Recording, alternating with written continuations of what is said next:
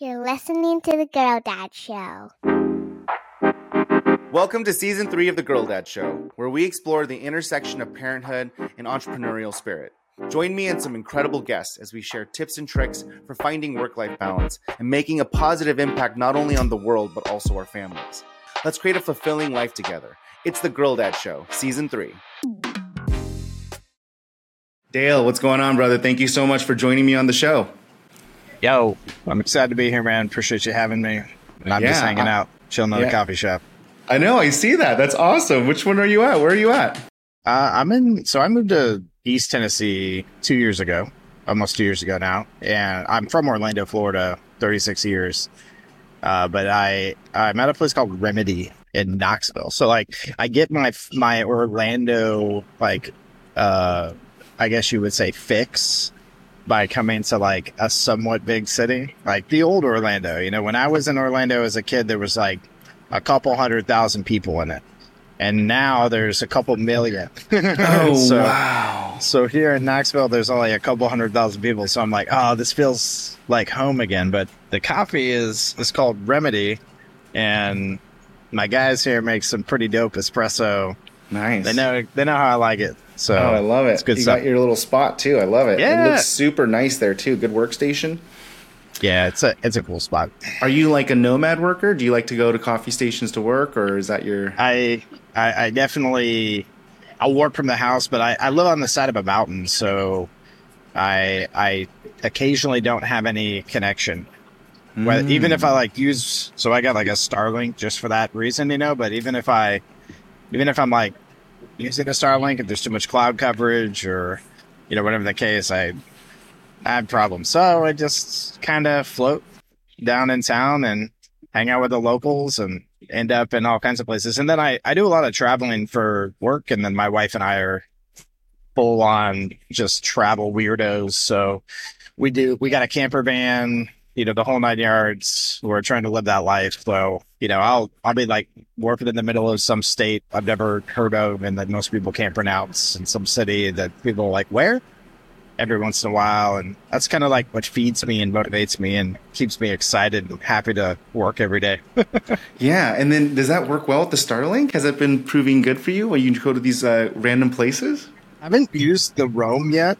I own the Roam, but I haven't used the Roam yet for hitting the road with a camper van. That's on the docket for 2024. A lot, actually. We're going to try to travel as much as we possibly can next year and just see like how well our boys do and how much we like it. But I mean, we already do a lot of traveling, and we have for the last, it's about 17 years of our relationship. Like the first 3 years of our relationship were like kind of at home, broke as a joke and not doing a whole lot of anything. Yeah. But for the last 17 years, we've done a lot of traveling. So we're trying to get back to that life after 2020, especially. Like they kind of cut us off from the international travel to an extent, but we're trying to like enjoy that locally in the same vein, if you will. So I totally dig that. I mean, my wife and I were talking about this pre-lockdown, right? Like the COVID pandemic, but we were trying to travel internationally twice a year and then domestically twice a year. More so because same as you, we were trying to make it in our profession, so we had no money, so we couldn't travel. And then as we started to get, you know, a little bit more established, we had kids, and then now we could travel, and you had to make that decision: do you not travel or travel? And we wanted to go travel with the kids. And then we were thinking about like how wildly different each state is domestically. And so we're like, you don't even really need to travel to another country, because you could go to like Minnesota and it's like wildly different than Texas. And you can go to like Des Moines, Iowa, and it's just like, wait, what? It feels like other countries when you go to these other states sometimes, you know?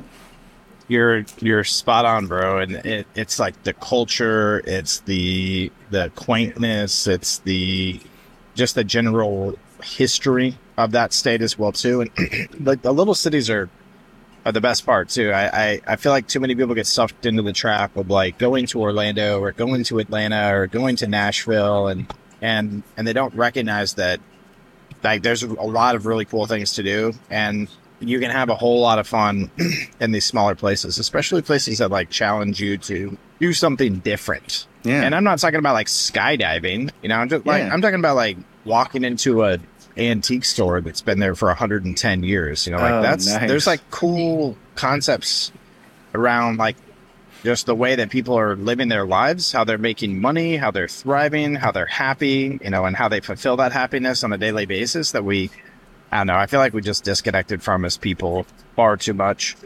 So I'm all about that life, bro.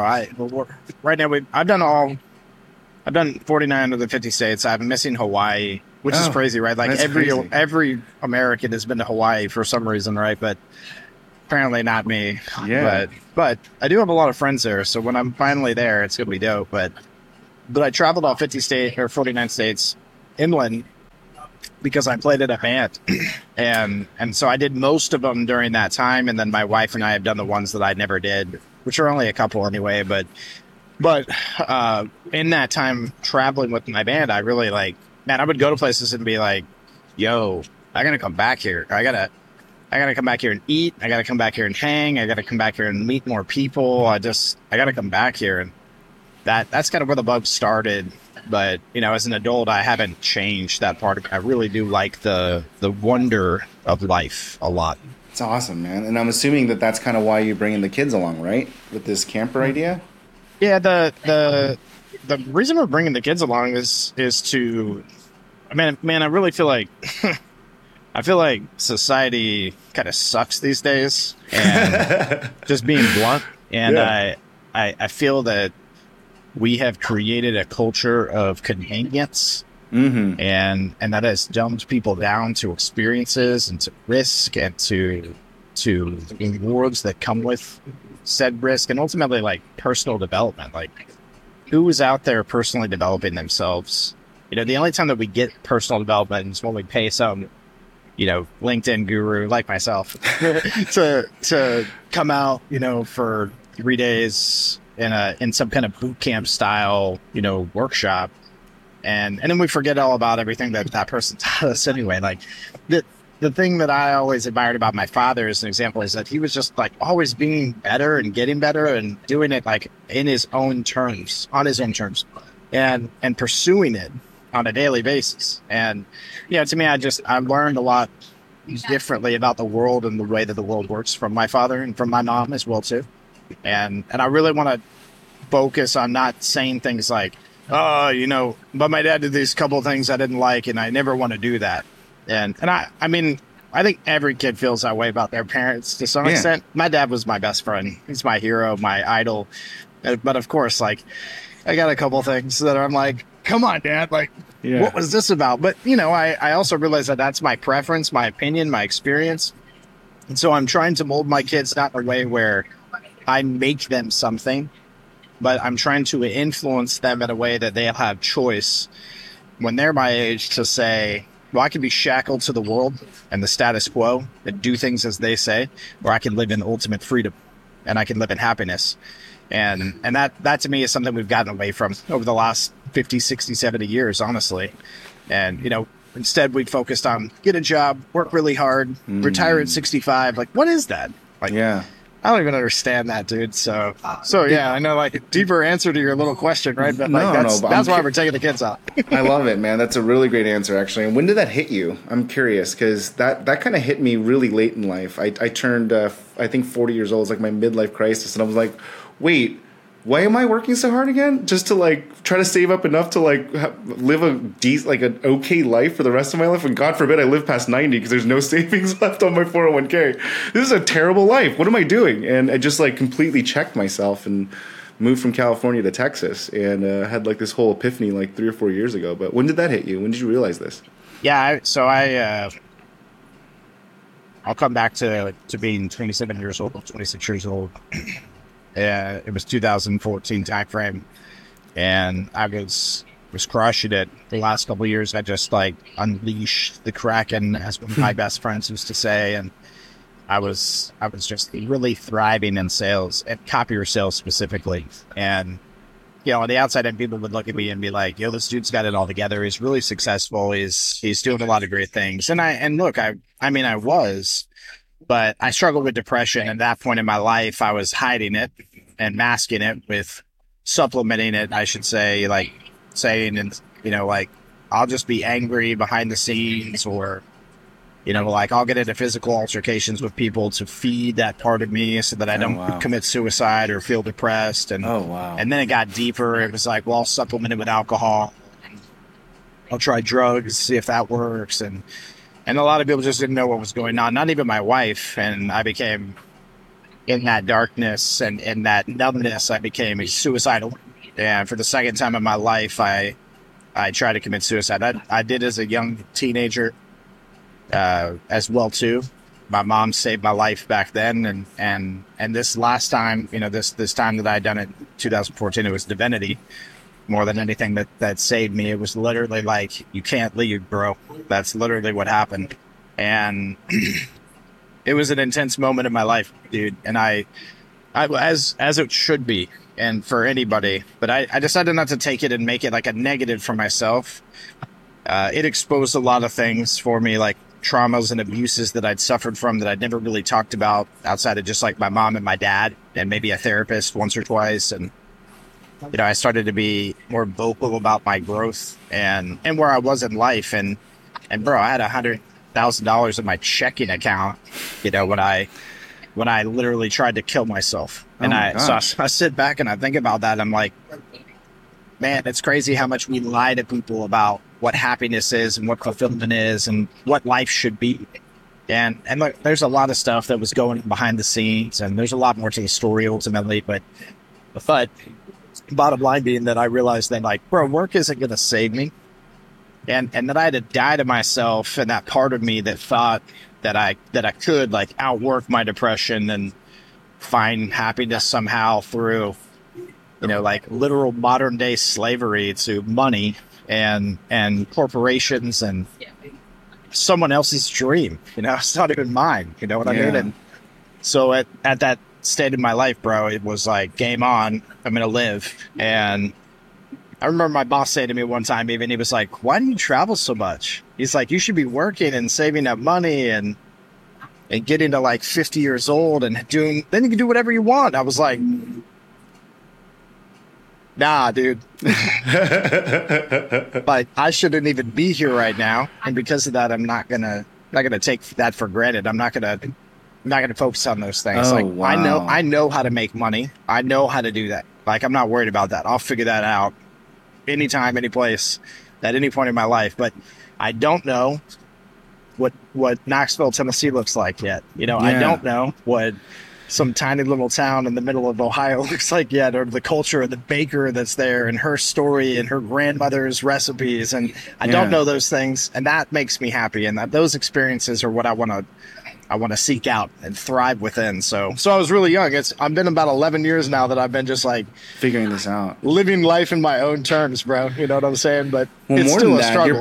your perspective is wildly different than my perspective, because you're looking at it from a point of like, I shouldn't even be here, and I'm here experiencing it. So you're really dialing into those microscopic experiences and learnings, and getting to know people and their thoughts and their livelihood.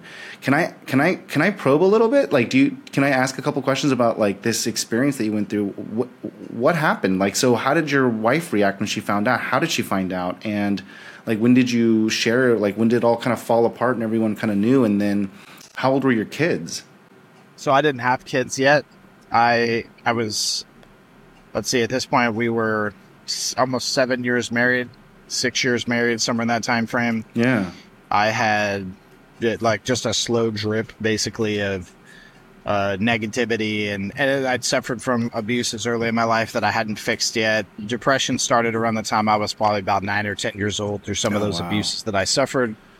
And at 15 years old, like I said, I got to like a breaking point, and I was just a kid, and I tried to slit my wrists up, and I didn't know what I was doing, so I basically just mangled myself, for lack of a better term, and I didn't do like permanent damage, and most of the scarring is gone even. But regardless, like, that's where I was at. I was that sad, that depressed, didn't want to live anymore, and I was trying really hard to leave. And my mom she came home from work early that day and saved me, because I had to like not only like be confronted by another person in that moment, but I also had to like confront my problem for the first time. And it was it was a saving moment in my life for sure. And I, look, I pursued healing, and my parents helped me with that too. But I think that we've got a lot of that healing backwards in the way that we tell somebody like, yo, go get a therapist and that'll fix everything. That's not the case. Like, sure, a therapist is good without a doubt.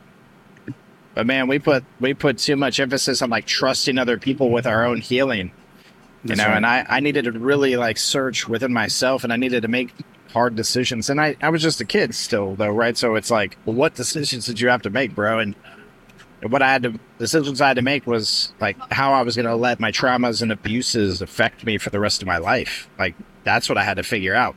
And so by the time that I'm in my mid 20s, I'm suddenly just crushing life, bro. I mean, my wife and I were doing really well at the time as just the same, that there was these things in the back of my head that were saying like, your wife doesn't love you. Holy because shit. she doesn't, do X, Y, or Z, and I'm telling myself this. She's never saying this to my face.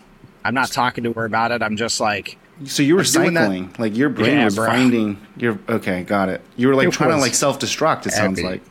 It was happy, bro. And I think, here's the thing is, I think that most people, especially in relationships or marriages, like whether it's like sex or whether it's like a belief that you might have, like that they don't, that your spouse doesn't, like a lot of times we just ignore things. We think like, oh, well, they're just different than us, or, like this is what marriage is like, and at a very young age, bro, I found out that like, no, you got to talk a lot. You got to talk about things that are very uncomfortable, and you got to talk a lot. You got to talk often, man. I don't have any problem admitting this. I've told plenty of people, right? But only about 5 years ago, I sat down with my wife and talked deeply about my sexual traumas that I've been through as a child, and how they've affected me in my life, and how like pornography has played a part in that, and how I've had to conquer that as an adult, and and all the small struggles that go with that as well too. And as men, like, this is an embarrassing topic, or it's like if I'm an Andrew Tate person, like, oh, it's just masculinity in the flesh. It's like there are so many different toxic and just flat out wrong voices in society today that are telling men what they should be or shouldn't be. And for me, I had to figure these things out myself. And like, man, my wife was the healing force the whole time. Amazing. But I ran from that. I didn't want to tell her these things. I didn't want to confront this stuff. And so it got to a dark place. I would 8 o'clock, 9 o'clock at night, I was like bloodthirsty for something that made me feel okay or like alive at all, because I was so numb, bro, that I'd make an $80,000 commission check after like 1 week's worth of work at my business, because I was really good, and still am really good, by the way, at sales. and I didn't even care. And because like, again, like the money stopped affecting me, and it was more or less like, am I liked by these people though? Am I loved by these people? Do I like them? Do I love them? I started to really get human with it, and it caused a lot of darkness to rise to the surface in that process. So like, I sought out, I had a anger issue that I really tapped into at that point in my life. And it was an anger issue that was like behind the scenes. And it came from years of defending myself and defending other people that were helpless. Like, I was always the guy in the neighborhood that if like, there was a nerd or a weirdo getting picked on, like Dale, who I was a jock, right? That's how I was labeled. I skateboarded. And nice. I played sports really well, too. I was very good at sports. So I was very athletic. And so people looked at me as like kind of a cool kid or like a popular kid. But like, the nerd over here playing Pokemon cards was also my best friend. Yeah. And so when all the cool kids were picking on him, I'd throw fists, because I wanted that person to live a happy and fulfilled life and know that they were cherished and that they were worth something, right? So that turned into anger at this dark stage in my life. And then, other things arose in that. And really, like, any human is susceptible to the identity of supplementing happiness with a substance or an instance or a belief or a hobby that could be unhealthy for them. Right. Because like when it's unhealthy, usually it like makes you feel different. And that feeling of anything It's not numbness. It's very attractive, even if it's wrong and you know it's wrong.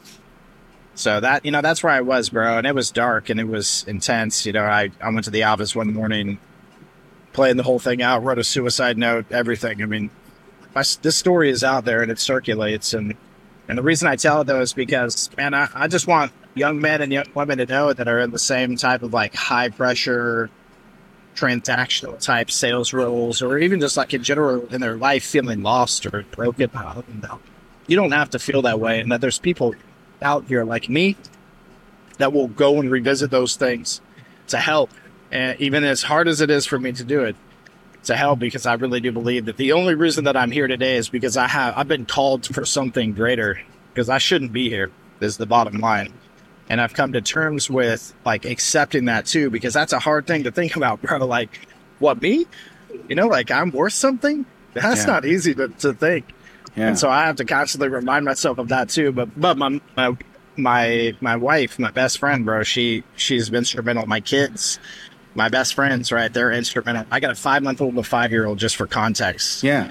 All right. So those are the things I latch to and just kind of like hang on. Does your 5-year-old know any of this, or has an inkling or understanding of like, because it's fairly recent, right? I mean, like you're talking like you let your wife in, it sounds like, and then you had your first kid. So we had our first kid in 2017. We got pregnant. He was born in 2018. So it was about 4 years later. Oh, but my son has been through, like I have had a third stint with suicidal ideation. I did it in 2021, and my son was around for the whole thing. But this time I was very vocal about it. I didn't hide nothing. I was like, I'm in that place again, and I don't even know how I'm here. And I need healing, and I need prayer, and I need help, I need intervention. And then I sought it in 30 days, bro. I battled extraordinarily hard, but I found all the clarity I needed. And my son is instrumental in that, dude, without a doubt. He's instrumental, like his laugh, his hug, his kiss, his eyes, his touch, like everything about him helped me tremendously during that time. And my wife as well, too. And then there was always kind of this void of like, we felt like a complete family, but that we were called for something more to some extent. And we were gifted another son just 5 months ago, 6 months ago, So now the family feels very complete. And our move to Tennessee is, part of that journey of darkness and depression and my struggles. And so we're pursuing a different type of life. I'm not going to sit in a doctor's office every day for the rest of my life, taking medication, basically numbing and drowning my true self out to deal with something. I'm going to fight it face forward, girl. I'm going to put my hands up and turn the other cheek in the process too.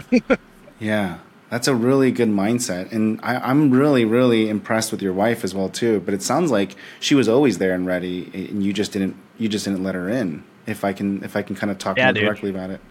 Absolutely.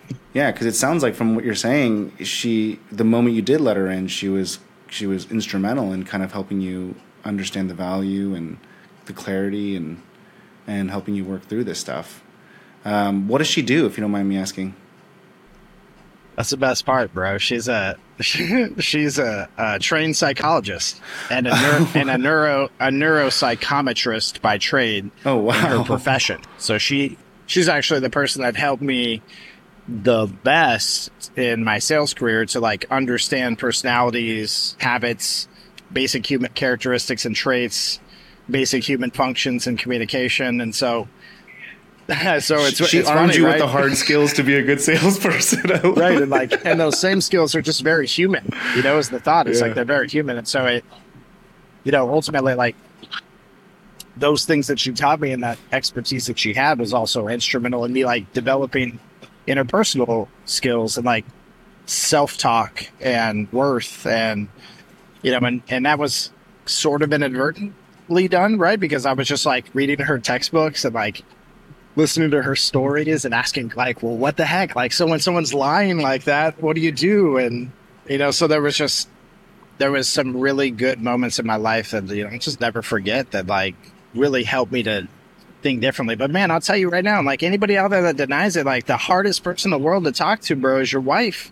If you love her, if you're a man, because, you know, in your head, you're always going to tell yourself, like, I'm better than this, and this means I failed. This means that she can't love me as like a provider or, you know, anything other than just being like somebody that sucks. And look, like it, any man in any relationship, I should say as well too, probably struggles with talking to their significant other to any capacity, because it's like, it's not inherent with, and society does not tell us to go and open up about these things. It recently we talked more about things like mental health, but we still talk about the surface of it. Yeah. We're like, hey, take a mental health day. It's like, you know what? Well, what does a mental health day look like? And what are you struggling with? Is it, how dark is your mental health, your state of mental health in the first place? Is it just because you feel off because there's bad things happening in the world, or do you literally want to die and not live? And like, you know, we just skirt around those issues too much. And I think it makes it harder for men to be more transparent and open with their significant other. It's so much truth in that, man. And I think it's like one of the things that I'm like, you know, learning about myself as well. And hopefully in this show is like trying to talk to like, you know, more people that are trying to battle this kind of dichotomy of building a, you know, a new type of family in this modern age with, you know, building a really successful career in this modern age. But I'll tell you, even beyond the macro, just you even saying like struggling with talking to your wife, I literally had a fight or flight moment in my gut. And I'm like, yeah, I totally struggle with talking to my wife about anything, you know? I was almost like, oh gosh, yeah, I struggle with that really badly, right? Like how do I share with her all these things that I'm actually feeling or thinking and I'm struggling with, and what is she going to think about that? And is that even worth it? And is she going to ask more questions? Do I want to explain that? Is it going to make me look weak? Like a million questions just like drilled into my brain like a screwdriver as soon as you said that. And I'm just like, oh crap, that's absolutely accurate to me as well. And so obviously you're talking more in the macro, but even anecdotally, I totally feel that. I feel like there's a huge hardship for men in general to do that, you know, and open up and talk about those things. And I'm not really sure where that fear comes from, and that's just, maybe it's societal, maybe it's functional. I'm not really entirely sure, but it definitely is illogical when you say it like that. It's very, very illogical. This episode of The Girl Dad Show is brought to you by Owners Club. As a business owner myself, I know firsthand how challenging the journey can be. Whether it's having someone that I can ask a very tactical question to, or just being able to share my big successes without guilt. Building a business is a lonely journey, and it does not have to be.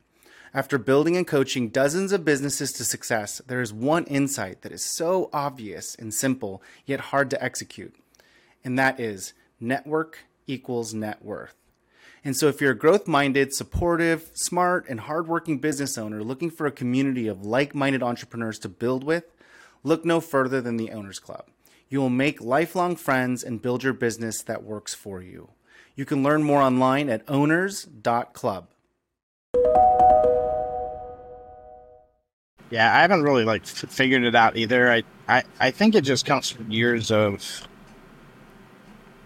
people wanting to correct their problems and tap into like more of like this ancestral or like lineage type of typical outcome. Like, how did men deal with this kind of stuff in the Roman times, and Jesus was walking the earth? You know, it's like we typically tend to go in those directions, but what's interesting is like as you learn about that kind of like the history of men and how they dealt with their problems, it's like it's nowhere to be found, bro. It's not even in the. It's like, wait a second.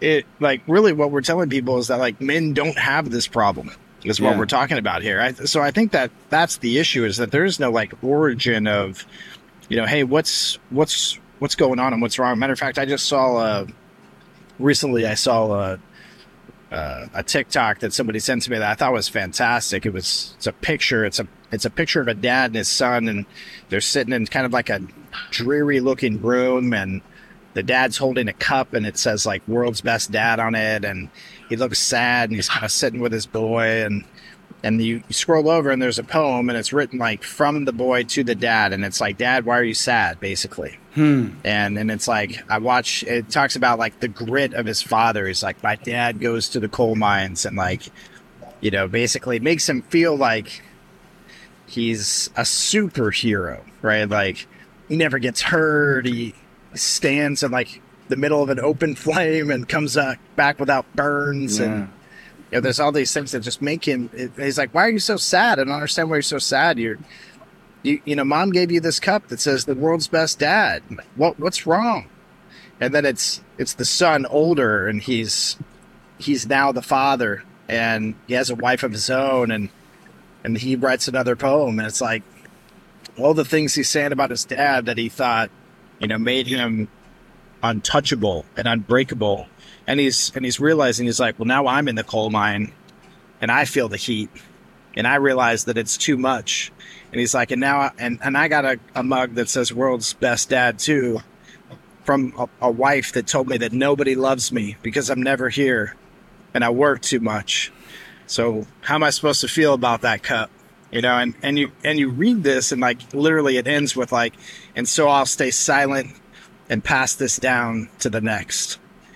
And I'm reading this just like, man, like this is the issue, right? Is that like we believe that somehow like as men that it is our role or our calling to just be quiet and just go, like do what needs to be done and do what's necessary. And like to some extent, like silence is okay, but silence on like when you have an opinion, like don't be afraid to be wrong. Don't be afraid to let other people be right. Don't be afraid to lead that way. But never is it okay when like the issues are that big for you to just be quiet about it. Like that's the problem. Yeah, we just accept it. That's what you're saying when you say society puts this kind of infrastructure around us. We just kind of accepted it, and that's part of the society that you're talking about. It's very, very interesting, man. You're a philosopher. I love it. I freaking love it.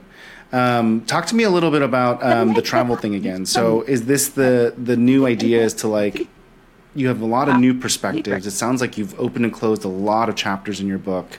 And this new chapter, talk to me about it. What does success look like for you as it relates to, traveling with your family and working and making, I'm assuming still making good money, being a great salesperson, but like, what does that look like? What is your kind of like goals now for the next chapter of your book here? It's a great question. I'm living it right now, right? So I started with, years ago, I started with saying, you know what, we don't need anything anymore. And this is what I mean by that is I realized, and early in this conversation I mentioned it, I realized at a certain point that, wow, I have like too much dependence on convenience. Like it's really easy for me to just like pop open my phone and be like, hey, I need some pizza. And it's really, and then I can walk right down the street to anything I want. Yeah. Like I like literally, like I can go get coffee down the street. I can go get a burger down the street. I can go do yoga down the street. Like I lived in a place called College Park in Orlando. If anybody wants to look it up, it's like one of the oldest towns in Orlando. And it's where like the most elite and wealthiest and most established people are in the area. And that slowly has changed over time. There's places like Claremont that you can buy like 7 acres of land for the same price as you could buy a house, like in College Park. So people got smart obviously as well too, and maximized their dollar. Right. But I digress. The thought is that I realized like, this isn't even like a community anymore. It's just a big giant convenience is what I live in. And I started to realize like how lazy that makes me in a lot of different aspects of life. And so does this to people in general, in my opinion, but no, I just kind of like analyzed that side first and thought, well, what would I do if I couldn't like call a Lyft right now or have some food delivered to me right now? Like, what would I do? And I started to realize like, man, we really don't realize how much these things are messing us up. That I have, even though I'm the best with time management skills and like I've lost those skills, right? Like that's how I see it at least, like maybe I still have to some extent, especially now, right? But at the time I started realizing like, I don't have to worry so much about a lot of things that I used to because it's all right here at my fingertips. Like I don't need to worry about it. But then I started saying to myself, like, what is that causing for me? Like, is it making me too dependent on tech, on other people, on, everything. And that dependency is what really started that process. So my wife and I, we decided in 2021, like, we just need a break.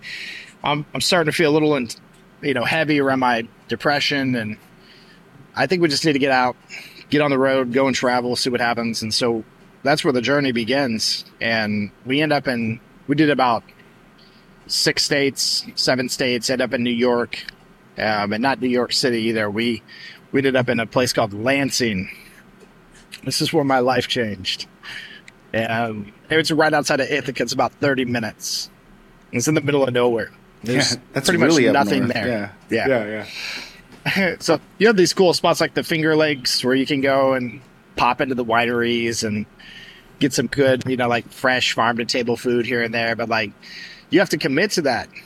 It's a 30-minute drive anywhere to get to like the first place, and to get groceries, to get coffee, to get lunch, it's 30 minutes. Yeah. So being up there, what we learned was like, we got back to these ways of like being responsible with our time, being good stewards, doing everything in excellence.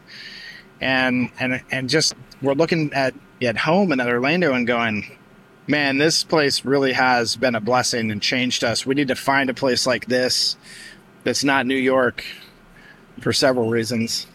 One being the distance, like we wanted to get a little bit closer back to Florida because I'm from there and all my family's there. But we need a place like this that can heal us like this, that takes us away from the conveniences and makes us commit to our lives differently. And so, bro, we sold it all. Everything. Homes, everything. Stuff. Like 90% of the stuff we owned, I call it stuff, right? Y'all call it couches and clothing, and I call it stuff. It's meaningless. We just basically got rid of it. Like literally. Wow. And man, it was freeing. It was so freeing. What a feeling, bro. I left a house, like I left a home that has a story too. It's not just like I left this stuff, right? My dad bought the house that I lived in 1984. He built it to accommodate a family of 4, which he had. He held on to it all the way to his dying breath, bro. And it was his last debt. And in 2017, I bought it. I said, I'll take the house. I literally scribed my dad's initials and mine and my son's into the driveway. Even it was like, I got it from my dad. My son will get it from me, and he'll pass it to his kid, or he'll sell it and make a lot of money. We'll see what happens. And that was my mindset. Like, and it was all legacy based. It was like, how do I honor my dad? How do I keep him, in my life? And I realized how toxic that was too, bro, that I was trying to keep my dead father alive and not letting him rest and have peace. But instead I used it as a crutch, and it became a burden on my heart, on my soul, on my life. And it became an excuse to stay in that place as well too. And it was hard, bro, but I let it go. And like the final day in that place it's an experience I'll never forget. Like the whole life was in that home, except when I left in 2007 until 2017 when I bought it. Right. So when I became an adult and left, and then my dad died and I decided to buy it. Right. So I watched my literal life like flash before my eyes that I had in that house when I left it. And I felt, a spiritual release and permission to go. It was intense. And it was all decision based, right? Like ultimately it's not just about like this idea of like, oh, I sold the house and then my life flashed before my eyes. It was like why I'm leaving and what I'm venturing out on. Like I'm going to a place where I know nobody. I have no roots, right? I have like vacations up here with my mom and dad. That was about it. And I was taking a big risk in doing so. And in the process of that, my wife and I also said, hey, let's buy a camper van. Let's let that be our asset. You're going to build a cabin up here too. Right now, we're just renting, bro. Like I'm doing all the things that everybody says not to do because, excuse my French, but F the world and all the things that the world tells us is normal or it is what we have to do. Yeah. Screw that, bro. Like, what about me and my happiness? You don't know me. You don't know my struggles. You can pretend like you do, world, but you don't. And anything that manufactures is typically, from my experience, a lie in regards to like why it's good or why it's bad. So we did that, and at this point, it's more or less like from a travel perspective with the family. It's like, how do we teach our kids like life differently? How do we teach them like not to grow up in this nice, quaint little bubble with all these conveniences, but like show them homelessness, show them small towns where people work at hardware stores their whole life, show them the passion that those people also had too. Like at the little restaurant around the corner that's like third generation that does, like $50,000 a year. But for some reason, these people keep them open, and keep doing them. Like, how do we help the kids to learn, what it really looks like to live? And we believe that travel is the best way to do that, meeting strangers and going to all these cities. And so I know it's a long answer to that short question, bro, but that's the full scope of why we're doing what we're doing. And we're still like, honestly, bro, we're still getting into it, right? Like we get in the Honda Pilot all the time. We converted the Pilot to be able to travel with the dogs, with the kids. Oh, nice. So we got a rack on the top and the whole 9 yards, right? So we travel in that constantly, but with the van, it's like, we're still figuring that out ultimately. Like the van's dope. It's got a bathroom, a shower, all self-sustainable. It runs off solar. But, we're still like getting to that side of life. Like next year's the start. We're going to do like anywhere between 3 and 4 months, basically on the road with the Roam, with the Elon Musk technology that I was calling Starlink. Yeah. So it should be a good time, bro. But we're literally still like in that transition of doing these things figuring it as out. I speak. Yeah, that's amazing. I love this new chapter goal. I think it's a very, very unique perspective, and in a lot of ways, I'm inspired, and in a lot of ways, I'm very validated. I mean, I grew up in San Francisco, so I kind of grew up in this like hyper vortex of Silicon Valley and just kind of like tech and growth. And then I moved into small town Texas 3 years ago when I had my kind of breakdown. And I'm kind of living what you just said to a certain degree. Nothing's close. Everything's 30 minutes away. We just got our first Starbucks like last year, and everything is like inconvenient, right? And it's been like one of the best things for me. It just slows everything down, and instead of like worrying about crazy stuff, my kids are now grabbing baskets and going in the backyard and picking up frogs and crickets, and it's just a different kind of like life. It's not necessarily better or worse, but it definitely has like changed my perspective, and it's making me a lot happier. So I'm feeling a lot more validated hearing you talk, but I don't think I've gone far enough, because I actually agree with almost everything you're saying. Like you just like did the Mel Gibson freedom line in the Braveheart movie there for me, and I'm like sitting here just like, yeah, F the world. We should totally be doing that. We should be thinking about the world like that. And it's so funny because you mentioned the thing about like everyone telling you to do the normal thing so that you have, the time and the ability when you're older to go do the things that you're happy with. But it's like nonsensical now. I mean, that doesn't make any sense anymore, because I don't know if you've heard this, but there's like this whole adage that our generation is kind of like the first generation that's going to have, our parents live to about 100. Or, I mean, obviously, not all, but the reality is a lot of us are going to be taking care of our parents now when we turn 50, 60. And so that's like a lot of my friends are already doing that. Like they're already starting to take care of their parents, where you don't even get those golden years to go do that. And then the second thing is like, with what money? It's not like it used to be, where that money went so far and you could like, have this retirement and kind of do things. And now you're old and you're tired, and it's harder to do things, and it costs more to do things. And so you're going to miss out on everything in life, and you're just literally doing this exact thing that you're talking about. It's making me really, really like thoughtful about what I'm doing right now with my life. And I may just like buy a camper van as well and join you on this crusade. We should do this. Yes. This is anytime, man. We'll meet up anytime. Yeah, seriously. I have 2 girls, 4 and 6. So around the same age. It's incredibly hard to like think about all the things that you're talking about, and you articulate it so well, and you're so thoughtful about it for obvious reasons. You've gone through a lot of death and emotions, and life has just literally smacked you around a lot, and so it's kind of forced you to have these perspectives. But it's incredibly great to hear you talk about it so articulately and eloquently, because even though I haven't had those experiences, I feel everything you're saying. Like, it's deep in my heart and gut, and I totally understand what you're saying, I've never been able to express it the way you just talked about it, and it's quite beautiful, man. So thank you for taking the time to share and talk about it. Yeah, I appreciate the opportunity to do just that. So thank you for the platform to speak and tell my story. Yeah, Grateful. I love it. Can I switch gears a little, because I do want to be conscious of your time, and I do like to ask some. They seem very trivial now, but I would like to ask some of my rapid fire questions. Yeah, man. For every guest, and I apologize for just the triviality of it, but it's just something that I do for every guest. So I would love to still follow the thesis, if that's okay. Of course. All right. So, what advice do you have for parents and soon-to-be parents? I only have one piece of advice I'd like to give to any form of a parent, new, old, especially when they're asking me things like, how do I do this with my kids? How do I do that with my kids? The one piece of advice, and it's the one thing that I realized my dad did for me really well as I got older, which is to be the path of least resistance. There's a man named Dale Zawinski out there. The first time I actually ever heard it termed like that was with him.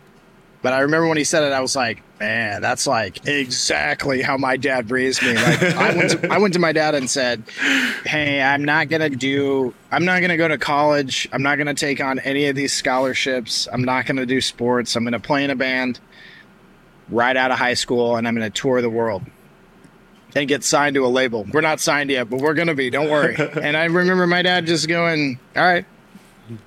There's least resistance. The fruit in that is that I could come to him and I could ask him things. Even if I knew that he didn't agree with something, I wasn't afraid.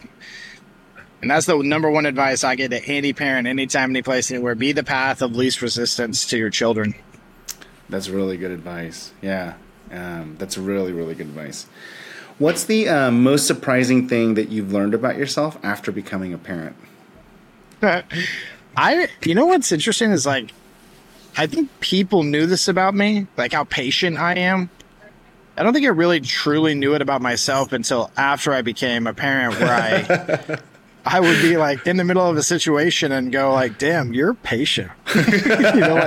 That's wild. I kind of had an epiphany around it, and it's actually helped me to also realize how good I am at it, to be more aware of it. Even might sound crazy, but now I'm even more aware of it. So I have more patience in a lot of things. And in my sales walk, where that transpires the most, is not just playing the long game, but let's just say I'm in an interaction with a human, and I just asked a question and they haven't answered it. I'll just be quiet. Or I put something out there and I don't like their answer. I'll just be quiet. And eventually on the other side of the phone, hear a hello? You gone? I'm here. I just was waiting for you to tell me what I asked. So I found that patience piece connects me with people a lot better as well too. I would encourage anybody out there listening that's I'm not a patient person, to not say that about yourself, and instead say I desire to pursue patience. Yeah. Because there's a stoicness in patience that men and women can acquire for themselves that allows them to be a better leader on all fronts. Change other people's lives. Your patience will. Yeah, and then I just have to ask, for selfish reasons, does that actually work on the sales side? Does that? Okay. Crap. Okay, because then I definitely need to work on that, because I'm a terrible salesperson, and I think it's because I'm so impatient. No doubt. I get super awkward. The majority of humans are impatient. Yeah, and like we talked about, when everything is a convenience, it's hard not to be, anything but impatient. Yeah, that's right. That's right. We all struggle with it, bro. Yeah, thanks for that. If you can go back and tell yourself one thing before having kids, what would you tell yourself? Nothing. I would be two reasons. One, nobody takes advice about this kind of stuff. And even if you're man, that's good advice, you're never going to do it. You're never going to remember it. You're never going to try it. That's the truth. And because we live our own lives. We do what we want to do no matter what. Even if we're paying somebody to tell us to do something different, we're still going to do it our way, Oh man, that's crazy. So I wouldn't tell myself shit, because I wouldn't listen in the first place, but also because I think it's really important that like if I were to go back and stop myself from doing something, I think that's a travesty. I think it's really important that we have these failure moments. I think it's really important that we do things the wrong way, even if they're inches from becoming detrimental, because as a person that literally should not be alive today because of my own actions and getting right to the very literal end and still being here today, I realize that in most cases in our lives, the things that we think are a big deal, they're not going to kill you. And because of that, they become some of the best learning moments in our lives, because we never want to go back to those places, and ultimately they can be fixed. Mm-hmm. And if you remember that and believe it, that you're never going to worry about the choices you're making and what you could have done different. Instead, you're going to be present in the moment, intentional in the moment. And what happens is going to teach you, good or bad. Oh, I love it. That's cool, man. All right, so let's switch gears a little bit to something a little bit more fun. Do you have a favorite book or a favorite business book? It could be any book in your case, because I'm actually curious. My favorite book is Blue Like Jazz by Donald Miller. I find that most people haven't read it. It actually brought my wife to Christ and into faith. And that wasn't the purpose of it. She just like read it and like became very religious and spiritual because of it. And it changed our relationship enormously. And that book is the first book that always comes to mind when I think about my favorite book. And honestly, what's funny is I don't read business books. I don't read sales books. The only ones I read are by Stu Heineck. He's my favorite author. That guy gets me. He's very creative. He's very fun. He loves like wild, zany marketing, which is what I'm all about. What the Sales Rebellion even is, my company. So I'll read his books in a day, but everybody else, man, a long time ago, I started reading their books and stopped reading their ideas and stopped letting someone else tell me how to do it and started figuring out how to do it myself. But I love a great science fiction novel, and I love Blue Like Jazz by Donald Miller. Is that the same Donald Miller as the Story Brand book? No kidding. Yeah. I had no idea he wrote that book. I'll have to go check it out. That's very, very interesting. He's got a lot of books that people don't know about, honestly. Oh, really? I only know 2. He has more than 2, huh? Oh, that's really good to know. I do have a personal question before you go. Yeah, for sure. So I didn't even get to ask because I got so captivated by your story. What is it that you do? What is your, like, what do you actually, like, what's your business? So the Sales Rebellion, I spent 13 years selling copiers, and the Sales Rebellion is kind of the culmination of that, where I wasn't your run-of-the-mill copier salesperson. Like, I like dressed like this when I walked into billion-dollar firms and like wore hats that said the Copier Warrior on them because I branded myself. So I had this whole personal brand perspective, and I started that movement and most of the circles that I was in, because this was 2010 when I began that part of my process. And I became very famous for this thing called the crumpled letter locally. I used to ball up a piece of paper and it had this message on it to like a CEO or a CFO that said, hey, you're probably wondering why this is all crumpled up. 90% of the sales and marketing to get is trash and you throw it away. So I made it easier to do that because I valued the time. And so that like whole concept of like infusing humor, familiarity, but also like creativity and relevance into the way that we do a gimmick. Because I realized like it's kind of a lot of the ideas that were out there were kind of dumb. Like, I'm going to send somebody a shoe and tell them now that I got a foot in the door. It's like, it's almost like cheap.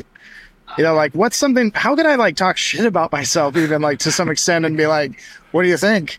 And so it made me more relatable, more authentic. And I have hundreds of ideas like that got me, made me millions of dollars selling copiers. And I basically woke up in a corporate role making 7 figures. And my boss called me a cocksucker the day before.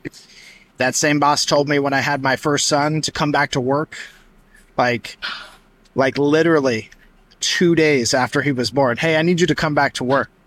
And I was like, what? And he goes, yeah, we checked on your vacation days anyway. And you were 1.6 hours from earning your vacation at this point, the days that you took. So I need you to just come back. And I was like, I got to get out of this place. So it motivated me to do something on my own. And the Sales Rebellion is literally birthed from that. Like I exist to change the game in sales. We do things like put people over products, community over commissions. We believe in giving experiences instead of like mass dialing and pitching people. And that's what we do. We train, we develop, we do workshops. I do public speaking. I'm an author. I got 2 books. I got a kid's book and then like a sales book that I don't read. Yeah. A business book. Yeah. So yeah, that's it in a nutshell. That's amazing. So you teach sales? Yes. Oh gosh, I got to take your class then. I got to learn from you because I suck at sales. I need to learn. Amazing. Okay, so bring us home. When you're not building out this new life for your family and being a philosopher of the modern age, what does Dale do for fun? What's your downtime activities? Man, I tell you, like I don't really have like breaks or downtime activities in my life. Like my kids and my wife would actually be here right now if we didn't have some stuff that we're doing later. And some of my family is up on the mountain hanging out that are up from Florida. So like my family's always with me for the most part. I'm always doing something. And like the things that fill me up are them. So if they're sitting here to my left and we're working and I'm working, I'm full, bro. I'm being filled up every second. And so for me, anything I do, if I incorporate my family, that's what life is all about. So like simply put, something that I crave is just like being in like a historic downtown where like 20 people are like period. And that's like all the shops, like there's just like a person in each one. Nobody's even like really like hanging out. And I love walking down the sidewalk, looking back and seeing my son, my youngest in the stroller, my wife pushing him, and my oldest son holding my hand, skipping, right? Like just literally walking down the sidewalk, like enjoying the old time feel, the scenery, the questioning, like what's this mural and how old's this building, and the conversations that come from that. Like I'm a simple man, and it literally is just like based around being with my family. If they're around me, bro, that's what drives me and fuels me, and that's where I like to be. I love it. Hey, Dale, thank you so much for taking the time to be on my show. I'm like so inspired and moved by your story. I am so glad that we got to know each other on the show and didn't do any kind of pre-interview, because this was a phenomenal experience for me. And I know you said that, it's hard for people to listen to other people and make changes, but I think you may be wrong, man. I'm actually pretty darn inspired right now, and I may mark this episode as a special one that I actually try to take notes from and learn from. So thank you again for being on the show. Yeah, bro. My pleasure. My honor. Thank you for having me. All right. We'll talk soon, brother. Thanks. Cheers. This episode of The Girl Dad Show is brought to you by you. We have been working very hard to bring you the best guests and content to the show and have been steadily growing month over month. And we're finally ready to start talking to businesses that want to partner with us to promote on our show. So if you know anyone that would be interested in having me promote their business on The Girl Dad Show, please email us at young@thegirldadshow.com. Thank you for your support and look forward to learning how to be a great parent together.